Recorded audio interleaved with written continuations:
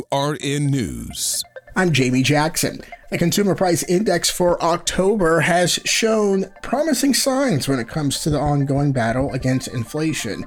The latest data released by the Labor Department indicated that inflation was flat, prompting a surge in stocks on Tuesday. According to the report, the overall increase in food prices for the month of October was 0.3%, with a particular focus on an increase in meat prices. However, what may come as relief to many Americans is the decrease in energy prices. The data sourced from the Bureau of Labor Statistics reveals a 5.3% drop in gas prices over the past year.